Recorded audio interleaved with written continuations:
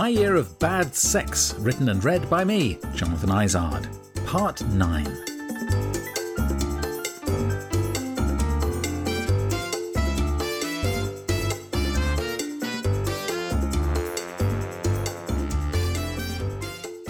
Harry needn't detain us long. Not because he wasn't a lovely guy, he was. Oh, we laughed a lot, and the cuddling and snuggling and kissing were great, really off the scale of loveliness. But there was one thing about Harry that would make it yet another disastrous coupling. I'll come to that. I got home from my 3-hour journey, broken for a shower with a future US president look-alike, and read my messages from Harry. He'd be finishing work at 10:30 p.m, so could he come for a massage after that? Sure. I grabbed some pasta with salad, set up the table, put towels to warm, and had another shower. Then the flurry of texts began. Harry was late. Harry was leaving. Harry would hurry. Harry was at Euston. Harry wasn't at Euston. He was confused. He was lost. He was sorry. He was changing trains. He was asking someone for directions. He was really very, very sorry. He was very, very late. Ah! I was really pissed off with him. It was after midnight when he arrived at my door. Which number? Which bell? I'd told him these things already several times, but as soon as he was inside the flat, I forgave him his scattiness, because he was funny. He had a sense of humour that chimed with mine. We laughed easily and chatted animatedly. He was also 21, the same as Noah, and a trainee architect. He'd been living in Scotland, hence his lack of familiarity with the London Tube network. Not his fault. I've been a West End Wendy for so long that I forget there are zones other than one, and that in the north doesn't mean beyond St Albans. There are plenty of people who haven't ever come to the capital, have no desire to, and would rather stick pins in Judi Dench's eyes than be based in town. My own sister for one. How can you bear it, she asks, incredulous, every time she's forced by circumstances to take the train to Paddington. How can you not, stays in my head, unspoken. Harry's sister rang him as we were laughing about something on the sofa, our knees touching. I wanted to lean forward and unbutton his shirt as he liaised between her and her Uber driver about some detail of her journey. He rolled his eyes to show me his frustration with her, and then, after final reassurances and explanations, he was mine again. We talked about architecture, and I cited a particular building as the worst example of contemporary design I knew. He said it was the work of his favourite company. Oops. Was he deeply offended, or only mock-offended? I didn't know him well enough to be sure. The laughter continued. Genuine humour or nerves? Again, it could be either. When I suggested we move to the promised massage, he found everything funny. The table, the oil, the fact that I'd warmed the towels. He undressed, got on the table, and I began. It was Harry's first ever massage, just like Noah, all those hours ago, that afternoon. Unlike immobile Noah, Harry was animated, turning his head from side to side to watch me and throwing me comments. He chatted away and asked about my favourite type, make, brand, breed of dog, and seemed genuinely shocked that I had no canine preferences. In fact, wasn't fussed one way or another about any of them, pug or pooch. Was he shocked or mock-shocked? As it was so late by now, I didn't complete the full routine, skipping some strokes on the arms, chest, and finishing with the scalp. We were both keen to progress beyond the therapeutic into the downright sexy. So I removed the small towel over his groin to reveal a fine penis and the most enormous balls I had ever seen. I was fascinated. It looked from the hefty scrotum as if it contained 3 testicles or even 4. I had to check, pressing and testing with my fingers to be sure it was a brace, the usual total. When I commented on them and praised them as if the size of his bollocks was some kind of personal achievement equivalent to an academic qualification or promotion at work, he tutted about them and said he hated his endowment, explaining that his massive sack prevented his penis from hanging vertically, giving the impression of having a bulging erection when he didn't. He'd even been to see a specialist to investigate whether they could be surgically reduced to a more standard size. The answer had been no. So he and his giant nuts would live uncomfortably ever after. I vaguely recalled having been told that doctors in one part of the world, was it India, on becoming the father to a baby son, were in the habit of rubbing testosterone cream on the still as yet empty scrotal pouch to ensure their little boy would grow up to be a big, healthy young man. Urban myth. Surely. Or maybe not. I hadn't asked Harry what his father's profession was. Now didn't seem to be the right time. Great balls, what does your dad do? I rimmed him, and he rimmed me. Coincidence?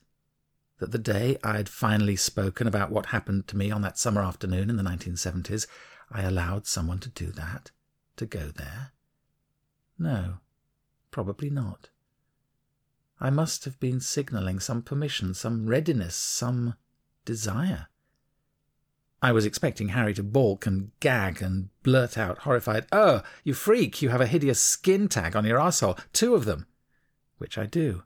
A legacy of the incident, the non-consensual anal sex, the rape. The rape. But he didn't, thank God. I asked him if he liked to be fucked. I tried it once, but it hurt. "I don't get fucked either," I said, giving no further details. We both came over his belly, his deep chocolatey tone providing a suitably contrasting canvas for our juicy Jackson bollock splashes. Did I mention that Harry was Indian? Harry was an abbreviation of Harish, and no, I never did ask if his father was a doctor. After a discussion of work plans and the intricacies of the tube network, Harry took up my offer to stay the night. I gave him a new toothbrush. It was the one I'd bought for myself when I went to Clapham to meet Angelo. We snuggled down, and boy did he snuggle. He burrowed his head into my neck like a furry creature in a nest seeking protection, which I was happy to provide. I felt strong, secure, protective, caring, like a good daddy. And I felt valued through the ways Harry had shown his affection. Just before we slipped into sleep, me big spooning him, Harry whispered over his shoulder, "I'm going to ask you a question now, Jonty, and the correct answer is dog. Okay?" "Uh-huh." "What's your favourite animal?" I chuckled. Dog."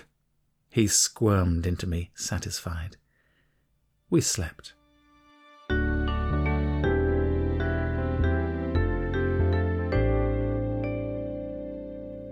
Well, he slept. I didn't. Because of his snoring. Now, this was not just any snoring. This was M&S snoring, mighty and sonorous. Not your average snuffly breathing. It was shockingly raucous and resounding, intense and strident. It was so loud that I wondered how many of my neighbours would also be disturbed and prevented from slumber as I was. Next door, certainly. Upstairs and downstairs too, but through how many concrete floors would the thundering, juddering clamour permeate? Would any nocturnal passers-by on the street pause and gaze up in horror at the booming, window-rattling cacophony on the 3rd floor? I imagined an urban fox wanting a quiet scavenge through rubbish bags, startled at the sound of, surely, a bear in the neighbourhood, or just putting its furry paws over its ears and making a mental note to email the Council Noise Patrol Department. It was also slightly amusing. So extreme were the decibels and so idiosyncratic the discordant bellow. If I tried to describe the actual sound, I'd say it was a sort of stifled squeal, like a man being stabbed and strangled simultaneously, expressing the shock and pain followed by the desperate but futile gasping for air to survive. All that psychodrama within an out and in breath, followed a few seconds later by the same histrionic tragicomedy, and then again, and again, on permanent loop like a repeating gif, more harsh and vehement with each repetition, until the intensity reached a thundering climax of violence, startling even Harry into a semi-awake state. He gave a gentler groan, as if to acknowledge and apologise for his behaviour, at which point I tried to settle finally into sleep. But within minutes the cycle began again. The ominous rumble of distant thunder, indicating not just an inconvenient storm, but something far more threatening, a volcano bubbling to eruption, the subterranean grumble of an earthquake perhaps, or tectonic plates colliding, shattering the world's continents.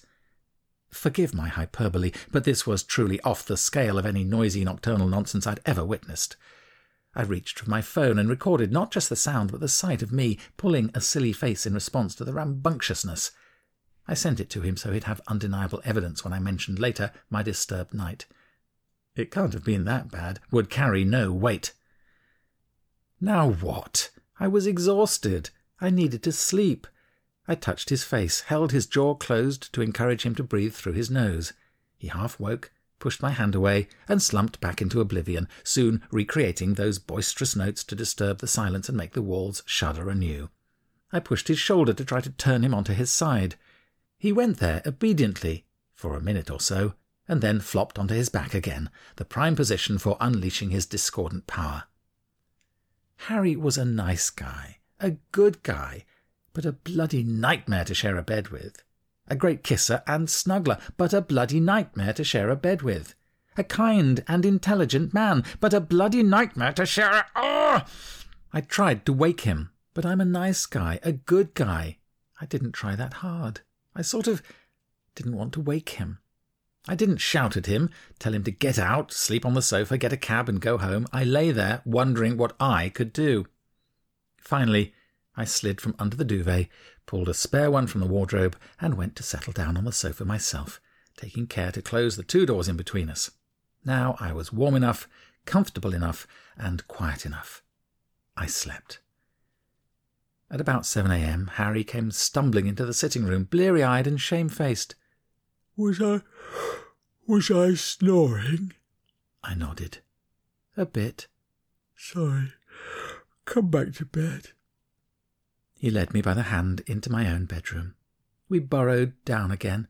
He was as warm and soft and cuddly as any man could be. It was wonderful. For at least 4 minutes. Then he drifted into sleep, and the apocalyptic vibrations began again, and continued for an hour until his alarm went. Oh, he sighed as he stretched. I slept really well. So that was Monday. Noah and Harry. Tomorrow is another gay. You could think of it as a version of Tinker, Tailor, Soldier, Sailor. This week mine began Airman, Architect, Surgeon. Yes, Tuesday's assignation was a doctor in training at a hospital in North London. His name was Naveen. Also Indian, you notice. Another coincidence, you say? I say yes, but of course that's not entirely true. And I don't want to lie to you. Look, since Harry and Naveen have come up on consecutive days, this might be the right time to address again this sensitive matter. Some of this stuff, such as the memories of what happened to me as a student, isn't easy to talk about. Then why are you telling us, you persist? Don't give me a hard time. See my earlier comments about the Lloyd's building, heating ducts visible, genital warts and all, blah blah. Look, it's spilling out. If you don't want to listen, fine, click off somewhere else. I really won't mind. The bit that's not easy to discuss right now is that, as I said, I do have a preference for a skin tone darker than my own. The contrast is appealing to me, okay? I mean that. Is it okay? I'm genuinely not sure. Saying I like black guys is fraught with the potential to cause offence to black, brown, Asian and minority ethnic men and women, and white men too. Oh, I might upset anybody while trying to offend no one. This is the challenge. To be honest, to be open to learning, but always aware I may well be triggering an explosion of affront as I pick my way through this minefield. In one not-so-happy encounter, I was liked, woofed, tapped by a man, Sean, who was younger than me and black. I liked, woofed, tapped him back with some bland greeting and said, "So, you're into older white guys?" The length of time he took to reply might have indicated many things. He was at work, in the shower, speaking to several other men simultaneously, had changed his mind. "I have no racial preference," he responded at last, "and to some, your language might seem a bit off." I felt reprimanded and bruised, but confused too. I didn't think I'd transgressed. I'm an older, white guy, fact. I fancy younger men, fact. I tend to fancy black guys, fact. Is that a crime? A sin? An embarrassment? A faux pas? To do it, to say it, to feel it? I was trying to check my privilege and floundering. I texted him, "Sean, I'm not the one who used the word racial." He wrote, "But you implied I fancied you because of your colour." I said, "You liked me and I'm white, so I thought that was part of the attraction. I'm sorry if I'm wrong or if I was insensitive." "No need for apology," came his message. "Just thought I should say." "This isn't going anywhere, is it?" I replied. "I'll say goodbye and wish you happy cruising." I added a kissing face and ended the chat. I had tried to be the kind of person my mother would be proud of. "That's nice, dear. Now will you have a slice of Bakewell tart?" But despite my effort to be civil and decent, I did feel admonished and ashamed. I don't have a problem. He has the problem. He's oversensitive, got a chip on his shoulder, is too easily slighted, sees injustice where none is intended, etc., etc., etc. The criticism niggled in my mind overnight. It shuffled and squirmed around, pushing against my existing attitudes, forcing them to adapt in order to create space for itself, a cuckoo in a previously roomy nest. I discovered my own prejudices weren't so rigid that they couldn't adapt for an insistent newcomer. He was right. Of course he was right. Nobody had ever said to me, "I fancy white guys. I'm attracted to you because of the colour of your skin." The next day I texted Sean. "I get it. I think I really do. My language could certainly be seen as a bit off. I really appreciate the gentle way you explained it to me. Thank you." We didn't meet up for sex or even a coffee and a chat, but I'm very grateful to Sean for my brief online tutorial on unconscious racism. He didn't need to do that. He could have just swiped left or abused me, but he took the time and trouble to help me learn something valuable. On a few occasions since then, when it's felt appropriate and I've known someone well enough, I've asked one or two men, black men, if it's okay with them to say, "I fancy black guys," and been told every time, "Sure, why not?" So it's not all black and white. When is a preference a prejudice? When is my opinion unacceptable to another? And, crucially, what do we do about that? Answer: in my opinion, we do best when we listen openly and respond honestly. Yes, but it's not always as straightforward as that. On one occasion, in the lying around stroking tummies phase after sex with a jolly guy who was fun and witty and a giggler, after I'd checked out the "is it okay to say I fancy black guys" position and got the thumbs up, he said, "And what about slave talk? Do you like that?" Ooh, this was a new one. My mind was racing for a suitable reply. Slave talk, you mean? Yeah. Using your white power, belittling me. I'm really into that. Oh, shit, no. I'm trying to be the good guy here, the nice guy, the decent, honourable, woke, non-racist guy. I don't even want to say I find you attractive if that fetishizes or objectifies you, which I get. And now you say you'd be turned on by being an exotic object to me. Are you now fetishizing the whiteness of me? Please don't give me these ethical conundrums when I just want to suck your dick. Your black dick. Your dick which happens to be black, because you're black, and I'm not. Oh, God! Will you spank me? He asked. Well, yes, I said. Of course. If you've been a bad boy. That seemed to be the desired response. And spit in my mouth. Big gobs of it. Oh. And call me a filthy faggot when you fuck me? No! I was hoping to find mutually respectful sex, and he was probably looking for a good sex therapist. Which I am, coincidentally, but I wear one hat at a time, even when naked. A guy once sent me a video of himself being fucked. It happens. A lot. Get over it. I hadn't asked for it, but I imagined it must be the 21st century equivalent of a calling card or holiday snaps. Here I am, doing what I do best. Do you like the new curtains in the spare room? This one was shocking. Not for the fucking. That was pretty routine, as fucking often is. I mean, there are a limited number of positions, outfits, speeds of attack, dialogue possibilities, and camera angles to play with. Something shot on an iPhone isn't going to win prizes at Cannes for cinematography, but can offer a hint of what's possible in the flesh. A trailer, or taster, if you like. What was so disturbing to me was that this man, Brian, who looked attractive and seemed intelligent from our limited online exchanges, was lying on a bed, being topped by a faceless man in a T-shirt who was grunting the usual "take it, boy" phrases. All very okay so far, but my problem was that he had a huge, an enormous swastika on his T-shirt. A what? A swastika? A fucking swastika? I went straight into prim disapproval mode. That man has a swastika on his shirt. Yeah. I find that shocking. OK. Look, Brian, you do know what the Nazis did to gays. Right. They tortured them, sent them to concentration camps, used them as target practice, hundreds of thousands of them, of us. The length of his pause led me to hope he was thinking about what I'd said. Then, Sozman was having a shite. Lol, whatevs, lighten up, it's only a t-shirt. He was right. I lightened up. We met that evening for passionate sex. He moved in the next day, and we're getting married in the spring. No, of course not. I ended the conversation with a waving hand emoji. I had no words to express my stupefaction.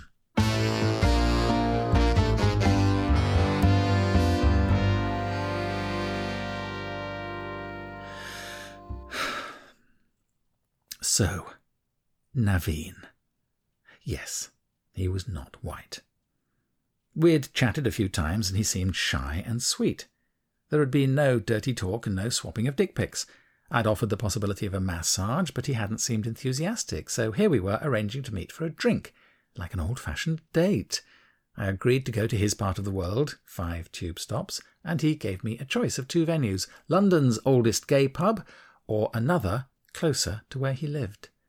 I chose the latter for obvious reasons. Well, obvious to me, and I hoped to Naveen. He met me at the tube station and seemed exactly the person I'd expected from his photos and our chat, which is rarely the case. We had a drink and a nice, relaxed conversation. He seemed tentative, non-sexual. The chat revolved around our families, our jobs, our living arrangements, even touching on Brexit and his grudging respect for Theresa May's political determination, which alarmed me. Could you ever fuck a Tory is one of those phrases that is asked in jest, but beneath the veneer of comedy is a genuine inquiry. As for me, the answer would be, probably not. I guess I need a tutorial in political tolerance. At least Naveen's respect for May was grudging, so yeah, I'd fuck him. But is that what he wanted? There were plenty of laughs and a second drink, but was there a green light? Did we actually fancy each other? Almost. The pub was closing. We walked outside. What now? As nothing had been offered or suggested, I said into the silence, well, which way is the tube? And he gave me directions. We hugged a farewell, and one of us, probably him, said something about that massage, and one of us, probably me, said it was a shame the table was at home. Could it be done on a bed? Naveen asked. For some reason dismissing the fact of the floor massage with Noah a few days earlier, and jettisoning the fact that he'd brought the word bed into our dialogue, the most sexual reference all evening, I said prosaically, no, it needs a hard surface. We hugged again, and this time I gave him a gentle peck on the cheek. I walked to the tube. On my short journey home I had a message from him. I would have invited you over, but not much to show, LOL. What could he mean? That he has a small cock? I sent a question mark. Well, the apartment and room, I mean. Ah. I replied, if you had said come for a coffee, I'd have accepted, but I didn't want to assume too much. Just go with the flow, I guess, he said. Grab what we want or desire, I suppose. Ah, LOL, yes, I could have offered coffee or more wine, but I didn't have much in stock. Another time, I guess. I guess. Or probably not. In fact, Naveen would resurface, and yes, I would get to see his room and whether he had a small cock, and discover if he would be added to my yearly harvest of bad sex. But don't hold your breath, or even bother to freshen it. My Year of Bad Sex is written and read by me, Jonathan Izard. The music and studio production are by Andy Mills. My Year of Bad Sex is a Protocol production.